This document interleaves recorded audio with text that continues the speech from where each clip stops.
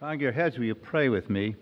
O Lord, let the words that I speak be your words. Let the words that we hear set our hearts on fire, a love for your Son, Jesus Christ, and especially today the Holy Spirit on these who are presenting themselves to be confirmed and received and renewed in their baptismal covenant. Bless us, we pray, in Jesus' precious name. Amen. Amen. Please be seated. Well, as your rector has introduced me, Barbara and I are here as guests in your parish, but back to a place that's been very familiar to us in our own individual backgrounds. I was rector of a church in Springfield, and Barbara was just living down the street a little bit when her husband was a student at Virginia Seminary. And God has given us to each other in our later years, she to empower me and me to empower her, and both of us to bear witness to the Lord who has blessed us in so many ways. And among them is being back here to visit you and to be part of this congregation and to do confirmation. Confirmation for bishops is like weddings for parish clergy. They're happy events, and they involve people in a transition in their lives that they lay before the Lord, bidding His blessing upon that new situation. And that's what confirmation is. Confirm simply means to confirm something that had been laid down in some other place before, to kind of put your name on it, as it were. And I want to just say a little something more to the candidates for confirmation, reception, and blessing. Where are you? You've all disappeared. You're just... Where are the confirmands right now? Are you all together? No, you're not. Oh, dear. All right. Well, there you are. Okay. All right. But the rest of you can just listen in if you like. Now, I need to explain a little more than we did just between the services of what a bishop does to you in confirmation. Are you ready? Are you ready? I should say what bishops are in the church. They're like ligaments of the body of Christ. They bind together the various organs that they may function all together in concert with each other, each doing their own respective office or function, so that the will of the head may be exercised. I'm not the head, I work for him. But what a bishop does is bind each of you, because each of you have your own separate callings, your own separate places, your own separate lives, but binding you together in a life that's much bigger than just your congregation here, as a matter of fact, but your body with the other congregations of the church with whom you're in communion, and really in God's sight with the whole of the church, both here and throughout the world. You've got some very strange relatives, I might say, some cousins that you would never recognize other than the fact that you both love the Lord Jesus and given your life in the cause of His gospel. Now, what I want to do is, with the confirmands, tell you a little bit. We are a sacramental church. You know what a sacramental church is? Outward and visible signs of inward and spiritual gracious action by God. And there are some things I'm going to do, the bishop does with his hands. This is what I'm going to do. The first thing, when I come to receive you or to confirm you, or to bless you, is to lay my hands upon your head. And I want you to think about something. When I was a teenager, I was confirmed back at St. Paul's Church in Akron, Ohio, by old Bishop Beverly Dandridge Tucker. He was a Virginia Tucker, if you understand what I'm talking about. He came from here and went out as a missionary to Ohio, where I lived. Anyway, he laid his hands on my head. And I thought about that when Bishop Tucker was a young lad, back here someplace in Virginia, a bishop laid hands on his head, who had hands laid on his head, who had hands laid on his head, who had hands laid on his head, all the way back 2,000 years to when Jesus laid His hands on the disciples and sent them forward. You are going to be connected physically all the way to Jesus Christ through my hands. Not me, Him, but the physical connection, you see, sacramentally. And my hands may feel heavy on your head because there are all these people throughout the world all the way back who are being bonded to you, you being bonded to them in the body of Christ. Got it? The second thing I'm going to do is find on your forehead the sign of the cross that was put there at your baptism, either physically or verbally or whatever. In our custom, we do it physically. Actually, put the sign of the cross when a person is baptized. And I'm going to find that sign on your forehead. I'm going to just cover it with my thumb. But the sign has been there since you were baptized. You know, it's sort of like, you remember the old cowboy movies? And the cowboys are galloping over the prairies and roping the little doggies and throwing them down and tying them up and putting a brand on their backside. And from ever after that, the critters known as belong to their ranch.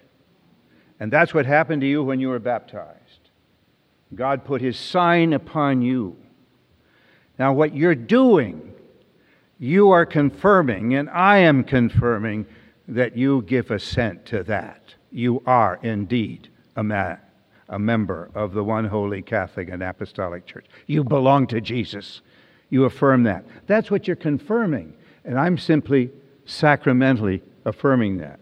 That's the second thing. The third thing I'm going to do is I'm going to bid the Holy Spirit come down and fill you and empower you. The bishop's ministry is a ministry of the Holy Spirit. It was from the very beginning, at the day of Pentecost, when the power of the Spirit came down upon the apostles and gave them the power to go and proclaim the gospel, not just by word, but by sacramental power, the Holy Spirit. Just an aside, do you know why bishops wear rings? Do you know why? The bishops are successors of the disciples. And most of them, what was their profession? You remember? They were fishermen. And fishing, wherever it's done, is a very, very dangerous profession. You could get swept overboard and your body not be seen for months. You couldn't tell who it was. They always wear a ring to signify who they were. And if there is a stone, I'm giving you a little history now. If there is a stone in the bishop's ring, it will be an amethyst, a purple stone. They say, well, that bishops like to wear purple. That's right. That's not the reason bishops wear purple. The reasons bishops wear purple is because there was a haberdasher in London that thought that bishops would like to look like royalty, and he was right. Are any of you gemologists? All right, do you know what amethyst means? No. What does it mean? It means not drunk. Have you got it? And it goes all the way back to a tradition associated with Alexander the Great, who tradition says had a drinking goblet made out of a single amethyst. It must have been quite a rock. And whenever he went to the banquets and so forth, where all the politicians and generals and so forth were gathering and eating and drinking a lot, he filled his with water. And so that's the way he kept his power. But from that time on, amethyst has always means not drunk. Now, what does that have to do with the office of the bishop? Be careful. Remember the day of Pentecost? When the apostles were filled with the Holy Spirit? And they were speaking in other tongues, and they were filled with such joy, and they couldn't contain themselves. They fell out into the street. And people thought, what do they think? They're drunk. And the very first apostolic words spoken in the power of the Holy Spirit was Peter, these men are not drunk, they are filled with the Holy Spirit. See, our job is very simple. All I have to do is go out and explain to all those people out there what it is that ails you. Is anybody asking? The ministry of the bishop here is to confirm the fact that the Holy Spirit has entered into your spirit and abides with you by the power of your baptism that is being confirmed by this ceremony. Now, you may feel it. You may feel the Spirit flowing into you. Probably you won't, because the Holy Spirit is really a gentleman. and doesn't, do crazy things. Sometimes, you've got to qualify that a little bit. But you will realize that there's a power that is in you that is not of yourself, but of God, who has blessed you in His power through His Son Jesus, by whom you have confirmed the fact you belong. Do you got that? All right, the next thing that I will do is I will simply take your face in my hands very gently and look into your eyes. And I will see you for a moment the way God sees you. The eyes are the window of the soul. It's one of the great... It is one of the great blessings of being a bishop, just for a moment to see those eyes wherein the soul of Jesus resides in you. And just for a moment, I will see you the way the Lord sees you. Sees you even unto eternity. Even unto eternity sees your soul. Then the next thing that I will do is I will... how many of you here were confirmed as Roman Catholics? Any? Did the bishop slap you? Bolt the doors here.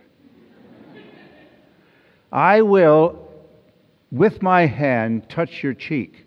Now, that tradition in the Roman Catholic tradition goes all the way back to the Roman army. When soldiers were conscripted into the army, they were all lined up to be commissioned as soldiers of the emperor. And the commissioning officer would come and each... he'd feel this tingle, this awesome power of imperial Rome. And he has become a soldier, an agent of the will of the emperor by that slap. I want you to know that confirmation is commissioning in the army of God. That's an army of love and not of power, military power, force power. It's the power of love. I'm not going to slap you hard, but I'm going to simply tap you to remind you that you are being commissioned. You're being commissioned in the body of the Lord's army. Onward, Christian soldiers, marching not to war, but as to war. To fight the fight of the cause of Christ's love for the world. Do you understand that? You're being commissioned. I don't know where that'll take you. But it's going to take you someplace else than you'd planned to go. It's going to take your life and let it be consecrated, Lord, to Thee. And whatever it will be on the unfolding of your years, I pray that you will look back and see what it is that God has done with you. In my age now, I'm looking back over my years, and the more I do, the more I praise my Lord and Savior. I wasn't always on the right path, and I did a lot of stuff that I'm not going to tell you about, but all in all, I know that the gift that He has given me is the most precious gift in the world, to be part of the cause of His redeeming love, and to know His Son Jesus is my Lord and Savior. So that's what that is going to be. Now, the last thing is some of you have been confirmed already and have not been part of this tradition. And I'm not saying this has anything to do with your salvation or your standing before God. It's simply the way the church, kind of acts out what it believes in its heart from the Scriptures and from the tradition. But some of you will be received from the other tradition, having been confirmed already. I'm not going to recommission you. I'm not going to do what's already been done. But we're going to welcome you into, as we say, the fellowship of this communion. How many of you have ever been to Pittsburgh? Yeah, a lot of Pittsburgh people here. Have you ever been to the University of Pittsburgh? The great Tower of Learning, downtown Pittsburgh. Oh, it's a beautiful place where the university is, this big tower. The first floor is a whole bunch of classrooms. Have you ever been there? You've been there. And each classroom is decorated in the furniture and the decorations and the forms and so forth of a different country. There is the German room that looks like it's got gargoyles and so forth. It looks like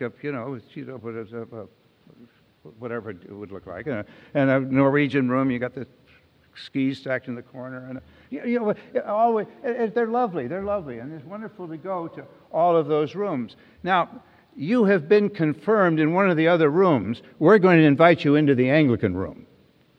You understand? It's the most tastefully decorated of all of them. But that's a matter of opinion. And when we get to heaven, we're going to receive that all of the decoration is not enough to reflect the glory of God, who has been expressed in every tradition, in every culture, in every society, through those that have been touched by the Holy Spirit and have given their lives to Him. One of the most poignant moments of our life together was a couple of years ago when we were on pilgrimage to the Holy Land, and we stopped off in Patmos and went to the cave where John wrote the Revelation. That's an awesome thing to do, to be in that very place. It's not very big. And as we were there, we had to move on because other groups wanted to come in, and so we went over and we're by a little place where we could have some teaching and so forth. I was teaching and about the Holy Spirit, and there was another group that came out of there, and we were just beginning to sing the Church's One Foundation, and all of a sudden, there they were singing as well. I didn't know who they were. I thought they were Korean. They were Chinese, singing in Chinese. The same song, the Church's One Foundation, is Jesus Christ our Lord. He is the true foundation by water and the Word. From heaven He came and sought us to be His holy bride. And for His love He bought us. And for His life, for our life, He died. And we're singing with these Chinese people, at one with them, at one with them. That's a foretaste of heaven. And that's what we're confirming here by way of this sacramental action. And it's only going to be about 15 people that are coming forward to participate, but I pray that as they do, each one of you will in your own spirits be there under my hands, under the bidding of the Holy Spirit, the remembrance of the cross, and that I'm looking into your eyes, the Lord is looking into your eyes, and that you're commissioned to be soldier and servant of the cause of the gospel of Jesus Christ. Thank you, David.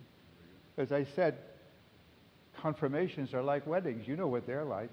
They're joyful. And it's a pleasure to be here with you. God bless us, and let's get on with it.